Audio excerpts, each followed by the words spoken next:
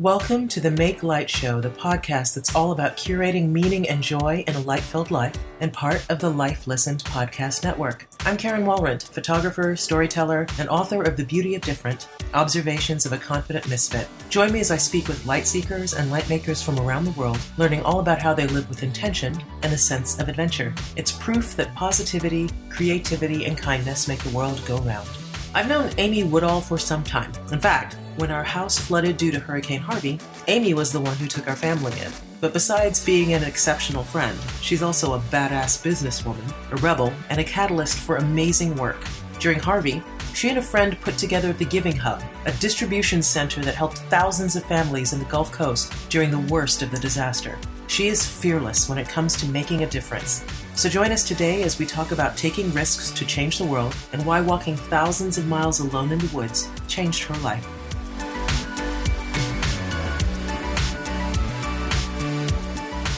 Aimee, I am so beyond excited that you are joining me here today on the Make Light Show. Thank you so much. I'm so happy to be here. And I'm so excited for everybody to meet you because I literally, when I talk about you now, I always say, make her turn around so you can see the angel wings behind her. So she can show you, because Aimee is the person that literally gave us a place to live when we had no place to live after Hurricane Harvey. So, there's a place in heaven for you, sister. I wish you would stop thanking me for that, because it was a joy to get to have you as my neighbor for such a time. It was great, and your little garage apartment is just magical. So, all right, so Thanks. Before I fawn all over you for the entire time that we're together, let me introduce you to our listeners. You are the CEO and the founder of the Black Sheep Agency, which is a branding firm here in Houston, and you always do really edgy, innovative, creative branding, and you do it for companies who give a damn, right? Companies who care, yeah, which is just fantastic. So we're going to take you back to the very beginning, and I'd love to hear, like, when you were a little girl, did you grow up thinking, I'm going to be a branding executive? Like how did that come to be, that you were like, okay, this is really what I'm going to be doing? I wish that I had that runway for planning this, because when I was a little girl, I'm not really sure I knew what I want to be. I'm sure I tried out a bunch of different things, but maybe in a way, I'm still a little girl and my imagination is still running wild. So in 2009, I had been working in the advertising industry for about a decade, and I hit a wall. I felt like there was something different out there. I loved the field, but there was the rise of digital media and the changing landscape of how consumers interact with brands. That kind of shift to two-way participation and conversation was happening, and I felt like the industry wasn't responding to that fast enough. And at the same time, we were in the middle of a recession, which made consumer behaviors change as well, and people were being more protective with who they were spending their time and money on, and it just seemed like the world was screaming for a change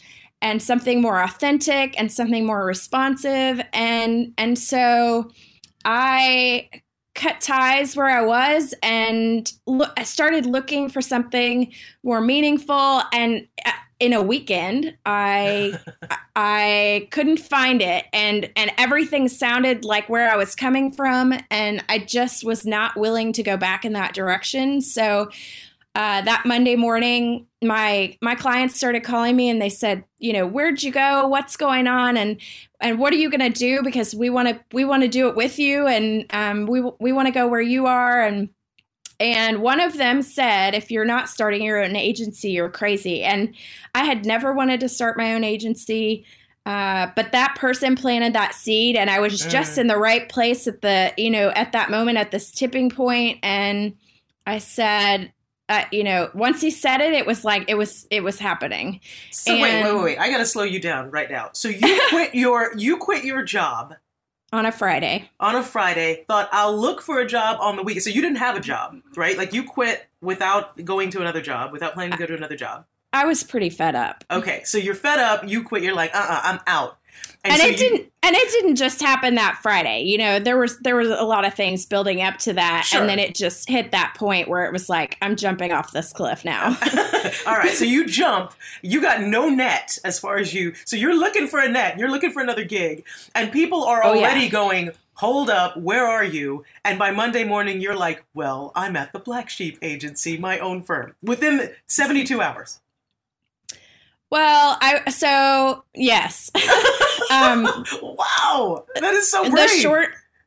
The short answer to that is yes. I just knew that I was so frustrated with having stayed satisfied in that place for so long that I knew I couldn't dare go back into a place that would be like that. And so when that person planted that seed on Monday, my wheels started turning, and I went on a road trip with my mom to visit my grandmother in her final year or years of living, and had been living with dementia for a long time. And my mother had been taking care of her for so long. And I said, I can go with you.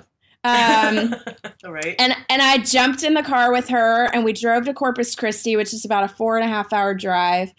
And, you know, I had a lot of time to talk to my mom. I had a lot of time to think. I spent some time with my grandmother, which only further reinforced the fact that our lives are short and need to be meaningful. And on the way back, I started talking to my mom about this idea, and I'm not sure what she thought at the time, but she's always so supportive that I'm sure she encouraged me to do whatever I felt was the right thing to do. And I think that Thursday or Friday when we got back to town, I went to register my DBA.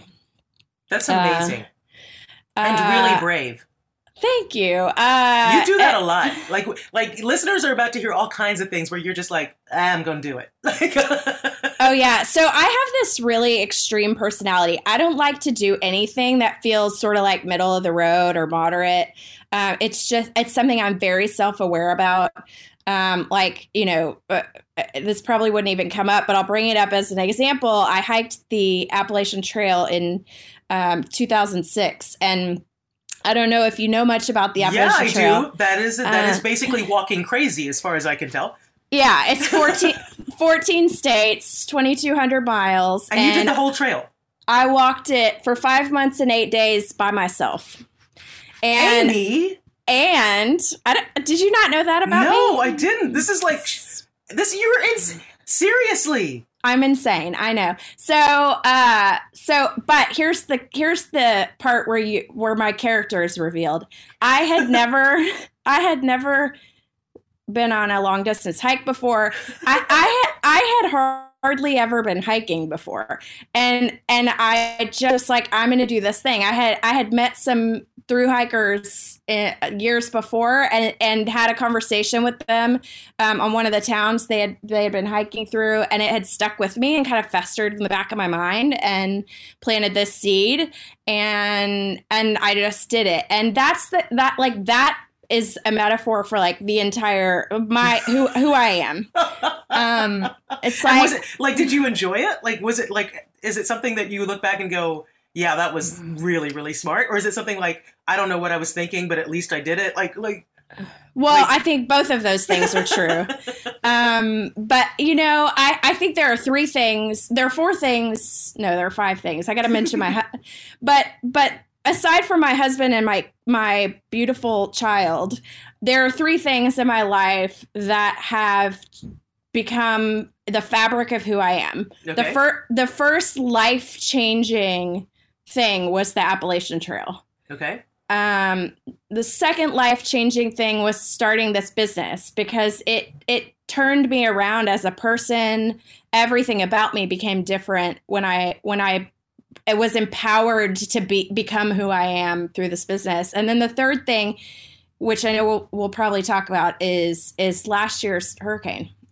Which we'll definitely talk about.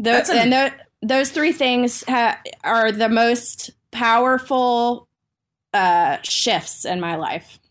And that's amazing also that you recognize that.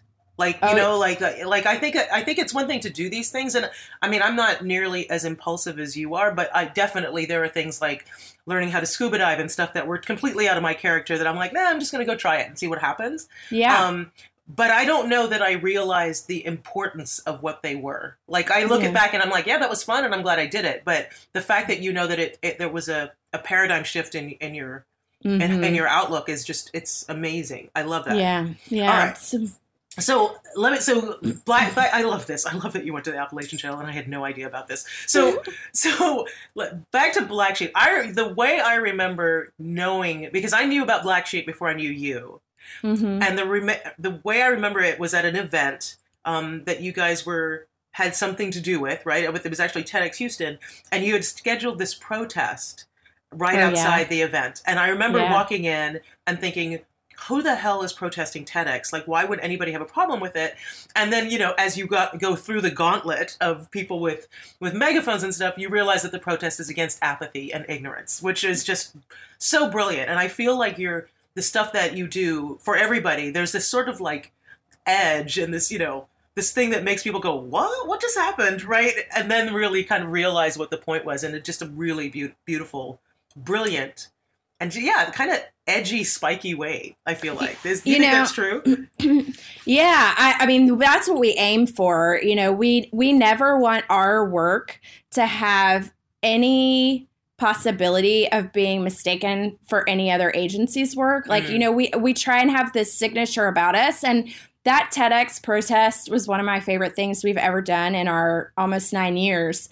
It's, and I think it's also this great, symbolic, representation of what we try and do in all of our work. Like, we are always trying to protest apathy and the norm and, you know, like the way people already think. We want, you know, our mission statement is really meaningful. You know, there's a lot of people that have mission statements, you know, that get written in their employee handbook and things like that, or hang on the wall. And it doesn't really do anything. Ours is our North Star. I mean, it guides me every day, and it's to shock, to awe, to be the agency that changes minds and accelerates impact.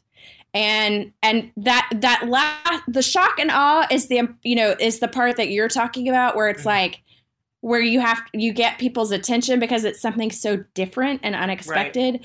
So that part's really important. But the more important part, to like the core of us, is to change people's minds, to shift their thinking, and then to accelerate impact. Like, we've got to know that we're making a difference, and we're taking the good work that people are already doing and making it work so much harder for the world. Well, and that's what I really would love to talk to you about, because that to me, when you made that shift, I just thought that was one of the bravest and riskiest things I had ever seen. Now that I know that you walk the Appalachian Trail, and maybe that wasn't the bravest and riskiest thing you've ever done, but I remember you sent an email out, like one of you, like a sort of like a press email, and you were like, from now on, Black Sheep is only about helping people who have a strong, sustainable focus, that people who give back to the world. And I want to talk about why you did that. Like, what, because I mean, I think everybody knows, okay, yeah, of course you should be kind to the world and you should be good to the world. But for you to kind of put your bottom line and your livelihood on the line and say, nope, this is all we're going to be about, I thought was incredibly brave, especially in a city like Houston, where, you know, we have huge corporations here, huge oil and gas corporations here, who are, you know, are beholden to shareholders and beholden to doing things that maybe would not always be fully sustainable. So I thought it was very risky. So tell me about your mindset, why you did it and how you did it. Yeah. So, one of the things, looking back to that kind of tipping point in my career, for the first 10 years, I was working on stuff that, didn't really speak to me. Wasn't, it was a challenge because it was taking, things that weren't that interesting and trying to make people interested in them.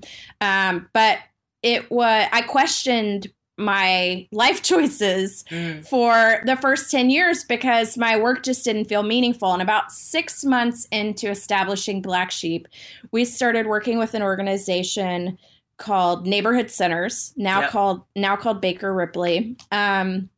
Where they're still a client today, I'm proud to say. But we started working with them 6 months in. And I remember being at our office after midnight with my team, which then was about maybe 3 people. And I'm sure one of those was an intern. And now, now we're 14. Right.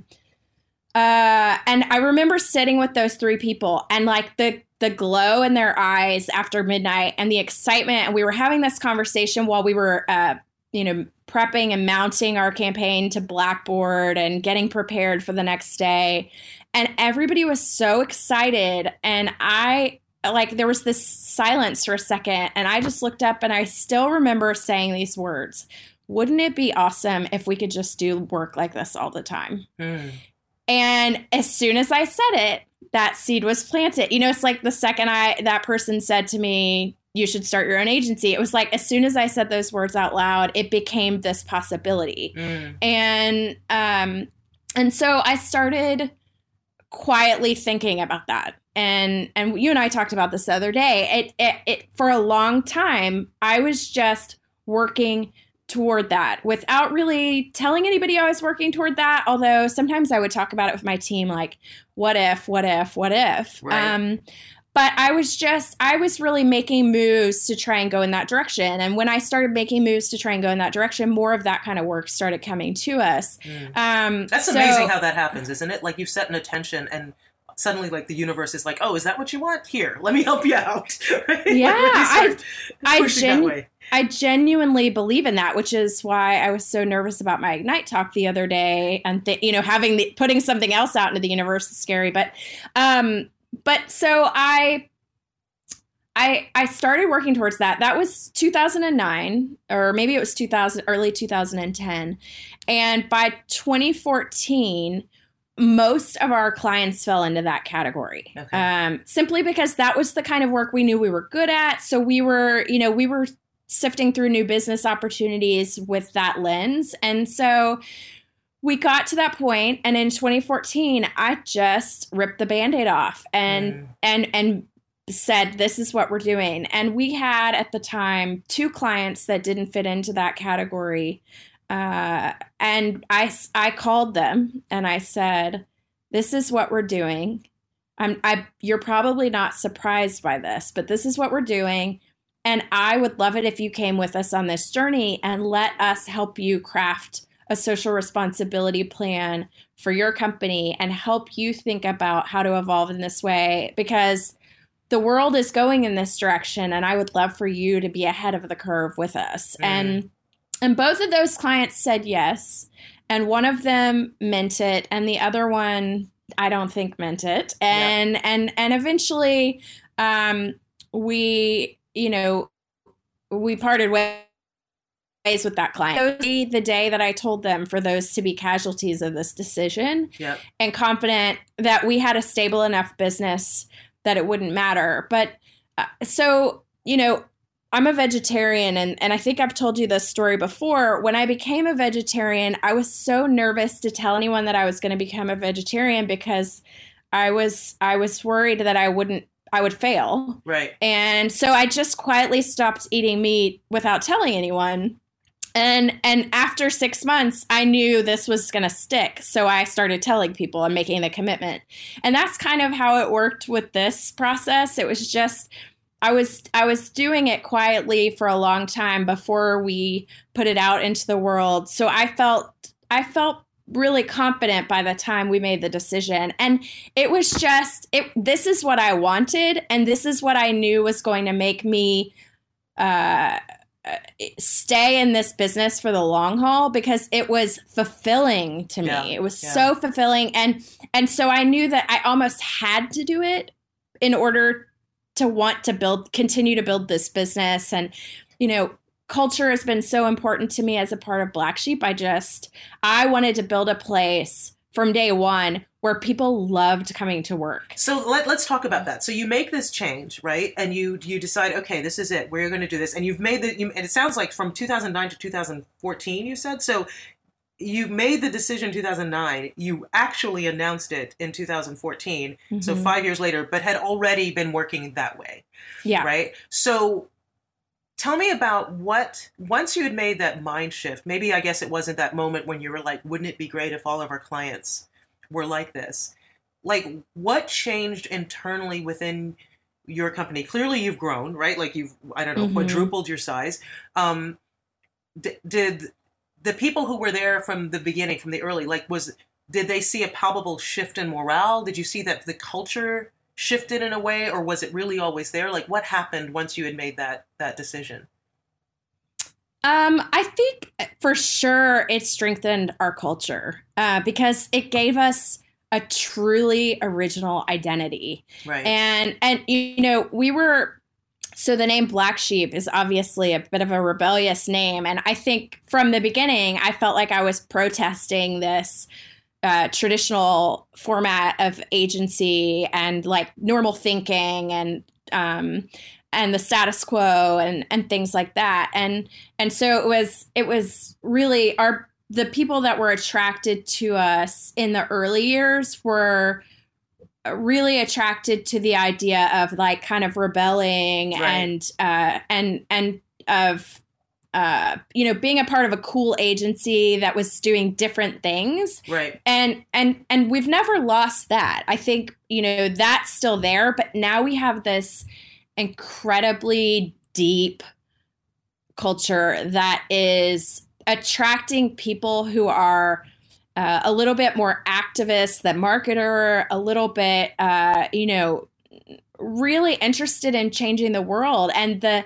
satisfaction level that they get from seeing the results of their work is contagious. Sure. And re-energizing. And, we work really hard in the agency world. You're an attorney. You know how attorneys' hours are. Agency hours are kind of similar to that. We put in a lot of time. And when you're working in the impact space, let me break this down because we are asking people who are helping refugees or working to decrease homelessness. Right. Or, helping to improve the educational system in the nation. We are asking them to give us their dollars and to make an investment in our agency. Because even though we're cause-driven, we are not a bargain shopper location, right. So it is an investment to hire our agency. But what we have is this great sense of responsibility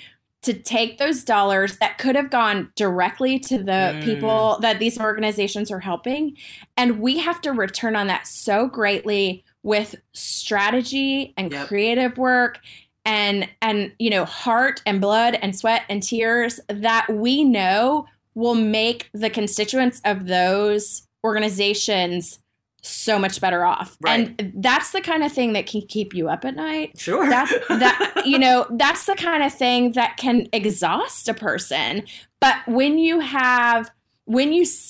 put that into it and then you see the outcomes of your work and you see the way people light up in a meeting when you finally tell their story and talk about the work that they've been pouring their hearts into for decades, you see, there's something that you get from that you can't get from anything else. Yeah. And so that attracts these amazing people to come and work with me. And that fulfills them in a way. Like we just have this bond over our work that is, I can't imagine that it's the same anywhere else. I think maybe like social workers have a similar bond. Right. But the fabric of that and the way it connects us and what it gives us in our lives is so, I just feel so lucky to get to do this work. Well, I love that. And I love that you do this work and you do it with such passion. And then you come home and you do more of it on your own. And so I want to talk a little bit about that because as it turned out, your giving my little family a place to stay was the least of what you were doing when it came to Hurricane Harvey. You and one of your very dear friends launched a distribution center just because you saw a need. So can we talk a little bit about the Giving Hub? Because I think the Giving Hub was masterful in finding a need and just doing it, not waiting. You didn't have the luxury of waiting and just going in and doing it. So tell everybody a little bit about the Giving Hub.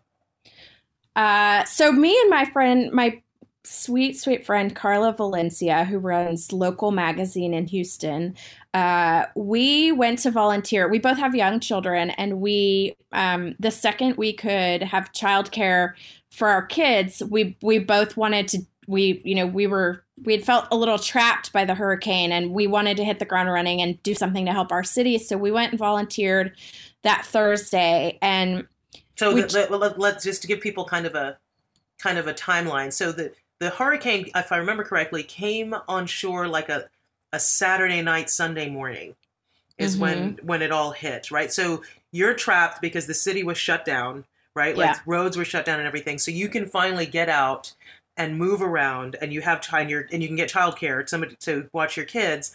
So like 4 days later, right? So you're going in. Does that sound right? Yeah. Yeah, I think the heavy rains stopped maybe Tuesday, and then Wednesday you really just couldn't hardly get anywhere on the roads. Like there were a lot of boat rescues still happening at that time, and and so Thursday was the first day. Or Wednesday was probably the first day people could get out, and Thursday was the first day we could get out because we couldn't take our children with us out into the chaos. So, right, of course. So Thursday we go out, and the short version of this is we went to volunteer, and we had an experience that showed us because of what we do for a living. We manage these huge projects. We're very connected in the city. We both kind of do work that connects with impact on a regular basis. We just realized that there was a need that what existed so far wasn't going to be able to satisfy. And my landlord so Carla and I were out in the car a lot that day because we were making deliveries to people, and my landlord had this space that was available. And so I called him up and I said, "This is your business landlord, right?" Yes. The landlord for Black Sheep's building. And I said, "This is what's happening. Would you mind loaning me this vacant space for Labor Day weekend?" And he's the nicest man in the world. So he said yes. And by Friday morning, we had set up a inventory system and created a, mini brand for this place. And we also, per our businesses, are very connected digitally through social media. We have big communities. So it was pretty easy for us to reach, 50 or 60,000 people by our email lists and our social media channels overnight. Right. And we opened the doors of this space, and we we rallied my team and our families, and basically anyone we could get our hands on, and we opened this space, and we started accepting things from people in the community. The basic life needs were kind of what we were centered on: water, diapers, formula, food, cleaning supplies. Yep. Just the essentials. And we started taking those in from people in the community, and, individuals started showing up, families started showing up, people were going to Costco and, buying out sections of the store. Right. And then brands started coming to us. People started shipping us things from around the country. So that was our incoming. So we were bringing those things in, inventorying them, and then outgoing. We popped up a website pretty much overnight as well, and we had a request form where people could say, "These are what my needs are, and here's where I am." And so we were serving other shelters other distribution centers in more remote parts of the city and state, large communities of families that were having trouble getting things to them. That were and if I remember isolated. correctly, like it wasn't just Houston. Like you were serving people as far south as Corpus Christi and almost to the Louisiana border as well, right? Like it was quite a swath of the state that you were doing. And how many families did you end up impacting? I don't have a family count, but it would be hard to count because sometimes people were reaching out to us saying, I'm serving a neighborhood of 500 families. Right. So it was hard to count families, although I could go back and do that because we have these great records of who we helped. But we distributed over 100,000 goods around the city and state. And what I should also mention is that, remember, I asked my landlord to borrow the space for Labor Day weekend. Well, that we opened on Friday. We planned to do this Friday, Saturday, Sunday, and Monday because everybody was closed either for the hurricane or for the holiday. Right. And we thought it was this great, we would do this. And then on Saturday, someone walked in and said, there's no way you can stop doing this. And so, I mean, we had over 500 volunteers come through during the time we were there, which ended up being, by the way, 22 days, where Carla and I were working, if I had to guess, somewhere between 16 and 18 hours a day. Our kids were in and out of there, being held by volunteers and things like that. And trucks were coming. So this got so viral and big that like Nick from Seattle drove RV in, and the Junior League in New Orleans sent us 2 truckloads full of diapers and baby supplies. I mean, people were coming from all over the country. Some bikers from Kentucky brought us a trailer full. I mean, it was just people were amazing. Coming from all over the world. I remember that. It was just so huge and so amazing, and I love it. I know it got I got the attention of the Obama Foundation, which I'll link to that video about it in the show notes. It was really amazing. But one thing that I do remember about what was happening is I remember, because of course I was living in your backyard in your apartment, is I remember you coming home just exhausted, right? Like I remember you being really, I don't know what time you started in the morning. I know you were coming home late, and really, as you mentioned also that you're working crazy hours and you feel this deep responsibility to your clients and your regular life as well. Like this is some really draining stuff. So how do you keep yourself from being sucked all the way in or losing hope or, incapacitating yourself? Like how do you take care of yourself?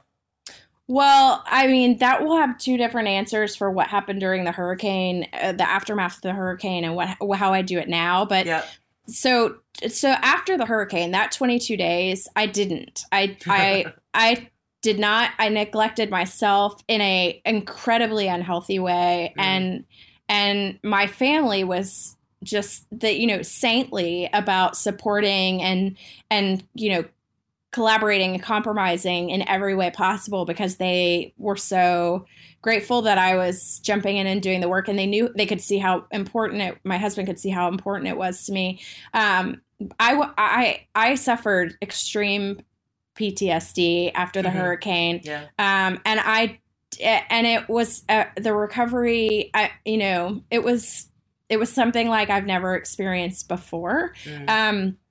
Carla, luckily, is a little bit of a voodoo witch, and she's big into essential oils and things like that. We had in the Giving Hub, we had a diffuser pumping into the room to like try and give us some energy and things like that. But I didn't do the right thing for myself at all during that period. And because it was a short period of time and I'm a giver, it was everything to me to be able to do this for the city. And if you heard some of the stories or met some of these people, like, yeah, it was impossible to do anything else. I mean, it was just what the world needed. But I will say, since November, I've turned over a new leaf about, taking care of myself. And I went to, you mentioned the Obama Foundation. I went to the summit in November, and listened to an interview with Michelle Obama in the room, and she was talking about how she takes care of herself, self-care and time management. And because of how vulnerable I was post-hurricane, this moment was everything to me. Just hearing from her, what if you're that much of a person who wants to help other people, and your work is centered in trying to give to the community, then you have to prioritize some of these self-care things, or you won't be able to sustain in the long term and give as much as you want to give. And, people had said that to me before, and I would just kind of smile and think that's really sweet. I'm fine. And and this is a part of who I am. And maybe, and I mean, this is kind of awful to say, but I would think maybe you're not as strong as I am. Bless your heart. Yes. Yeah. Like, no, I actually love this, and it's essential to my being. And right. I don't need so much self-care and things like that. But I'll tell you that I've had a bit of an epiphany about that in November, and I've changed my life. I came home from Chicago, and I booked a personal trainer that I work out with 3 times a week in the mornings, and I booked all of my doctor's appointments and all the things that I need to do that are predictable to take care of myself. And some other things. I booked time for me to be in the office on Mondays and not take meetings, and in the office on Thursdays to write and have think time, and in the morning, and then to be available for internal meetings in the afternoon. And now I only take meetings on Tuesday, Wednesday, and Friday, which is something I've tried to do before and didn't stick to it because I had this guilt associated with telling people that I wasn't available or something like that. Right. And now I've just realized, the things that people need me for that they might have to wait for are nowhere near as things that Michelle Obama is needed for. And if she can tell people that these other things come first, then I can probably do that too. Right. And so I've really tried to change my habits. I had kind of this, a lot of people reset at the new year, and I reset in November in a way that I never have before. And it has changed in such a significant way. The control I feel I have over my life, just like shifted from this reactive, sense of urgency to this controlled sense of urgency where I'm in charge. And it really has been so incredibly empowering. I love that. I love what you say about it's not reactive anymore. It's controlled. And I think that's really interesting. And I would imagine that as a result, you probably end up being more productive and more focused because you have this sort of control over your time and how you take care of yourself. I love that. Yeah. Well, and another thing is I have always been this person who's really opposed to rules because I associate, great feats or accomplishments with breaking the rules. Right. and what I have realized now is that is not always true. Like sometimes you need rules and make the structure that frees you. Yeah. And that sounds like an oxymoron. It sounds counterintuitive, but sometimes structure can set you free. And that is what has happened for me. I love that. Okay. So to wind everything out. So you mentioned that you're the type of person that walks the Appalachian Trail. I cannot believe I didn't know that about you. But but you do these sort of impulsive things. Let's say I'm not you, and let's say that I am somebody who, while I love the idea of giving back, and I do believe strongly in giving back, that there's a part of me that's like, well, who the hell am I to do anything, and what skills do I have that could actually be worth anything, and where would I find out where skills like mine would be needed anyway? Like, what advice would you give to somebody who is making that sort of decision to start doing something but doesn't know how to begin? that's really hard because I think those moments happen so differently for everyone. But I guess if I was thinking universally, I think what is so important is to figure out what you really care about and to try and understand also what you're good at, and then maybe create a Venn diagram of those things to and draw a circle on one side. This is what I care about. Draw a circle on the other side. This is what I'm good at. And then spend some time brainstorming about what might be in the middle of where they meet. I think, I'm an I believe myself to be an incredibly self-aware person. Yep. And I love the moments that I have where I have this, a new realization about myself. And I try and really own that and then figure out how to use it. And I think I take for granted that everybody doesn't have that clarity. And so one of the things that I often tell my team is if you're trying to figure out a pattern. So this is another thing I do in my work. I look for patterns because the patterns reveal tensions and then opportunities. And so one of the things that the exercises that I think is helpful is, and you do this a lot, is journaling. Yeah. And I'm not a journaler, but I am a list maker. So one of the things that counts, by the way. Yeah, I think I've told people pick a period of time. I usually say 2 weeks because I think you can do anything for 2 weeks. Right. And put a notepad where you spend most of your time so that it's visible, so that you'll keep being reminded that you need to do it.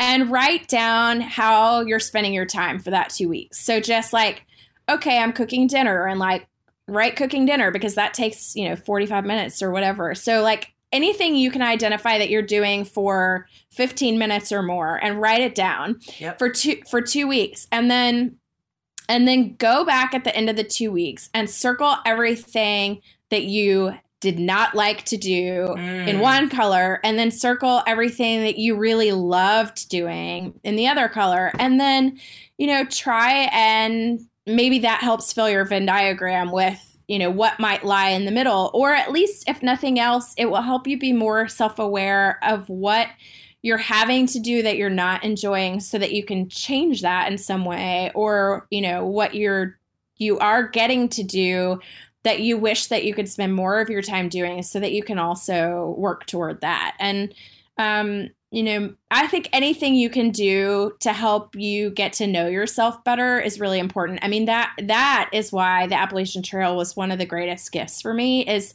being alone with your thoughts for 5 months and 8 days is really, maybe that's the key to why I'm so self-aware. It's, I had never spent that much time thinking about what I wanted. And you've got to give yourself that.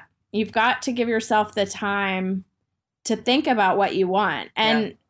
And if you feel lost in that, then you have to figure out little steps to, trying things to help you get to a better place with that. Because the moment that you figure out what you want, which is why all of these turning points were so important for me. The Appalachian Trail was that for me. The moment that I declared that we would, that late night at the office, what if we could do this all the time? And then when we said, we're going to do this all the time, like those were the moments that I figured out what I wanted. And then I just did it. Yeah. And I know it's not that easy for everyone. And, but knowing what you want is the first step. And then once you know what you want, you're at least halfway there. Yeah. And then you can, it's at least one obstacle is eliminated. You can never just do it if you don't even know what it is. So I love that. I love that so much. I still will never do the Appalachian Trail, but I love that. I don't care. Most people won't. Most people won't. But it was amazing. All right.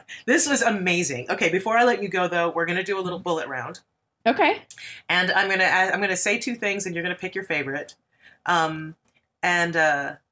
Maybe I'll ask short questions, but basically what I want is your first thing that comes to mind. Okay. Okay. It's easy. Scary. No, it's easy. Like coffee or tea? Coffee. See? Easy, right? Yeah. Beach or city? Mountains. Oh, okay, fair enough. I'll take that. When it comes to branding, entertaining or provocative? Provocative. Yeah, come on, black sheep. You had to choose that, right? Yeah. Biggest personal inspiration. Who's your hero? Oh. I don't like this one, Karen. I have always had a weird thing for Mae West. Nice. Rule breaker, a big rule breaker. Eleanor Roosevelt. Another rule breaker. And I mean, Michelle Obama has changed my life in a way that words can't even express. So those three, and my mama. And your mom, who I've met, and I could totally see why she would be your hero. She's awesome. Yeah. She's wonderful. All right, and then there's two more that Alex, my daughter, makes me ask every guest. So Pandora or Spotify? Spotify. Yeah, and Facebook or Instagram? I like Twitter. Fair enough. All right, we'll go with that. That's perfect. And my final question, what does it mean to thrive? I think thriving goes back to what I said about being in control in the midst of chaos, and being in the middle of that Venn diagram. Yeah. Yeah. Owning where you are. There's nothing more frustrating to me than a person who complains and doesn't do something about it. Yeah. And I think when you're thriving, you are doing what you can do to make your moments on this planet the best moments they can be. I love that. That is perfect. Thank you so much for being a part of my little podcast here, Aimee. I'm just thrilled that you joined me. It was so fun. Good. See you soon. Thanks for having me. Aimee has become such a dear friend, and I'm so grateful to her for joining me here on the Make Light Show. And like always, I'm so grateful that you joined us as well. If you'd like to find out more about today's guest, Aimee Woodall, and her work at the Black Sheep Agency, be sure to check out the show notes at themakelightshow.com. And if you're talking about today's episode on social media, don't forget to use #MakeLightShow so we can find you. I'm Karen Walrent, and I'll be back next week with a new episode. In the meantime, make sure to subscribe, rate, and review this show in Apple Podcasts or wherever you listen to podcasts so you don't miss a thing. Thrive on, friends.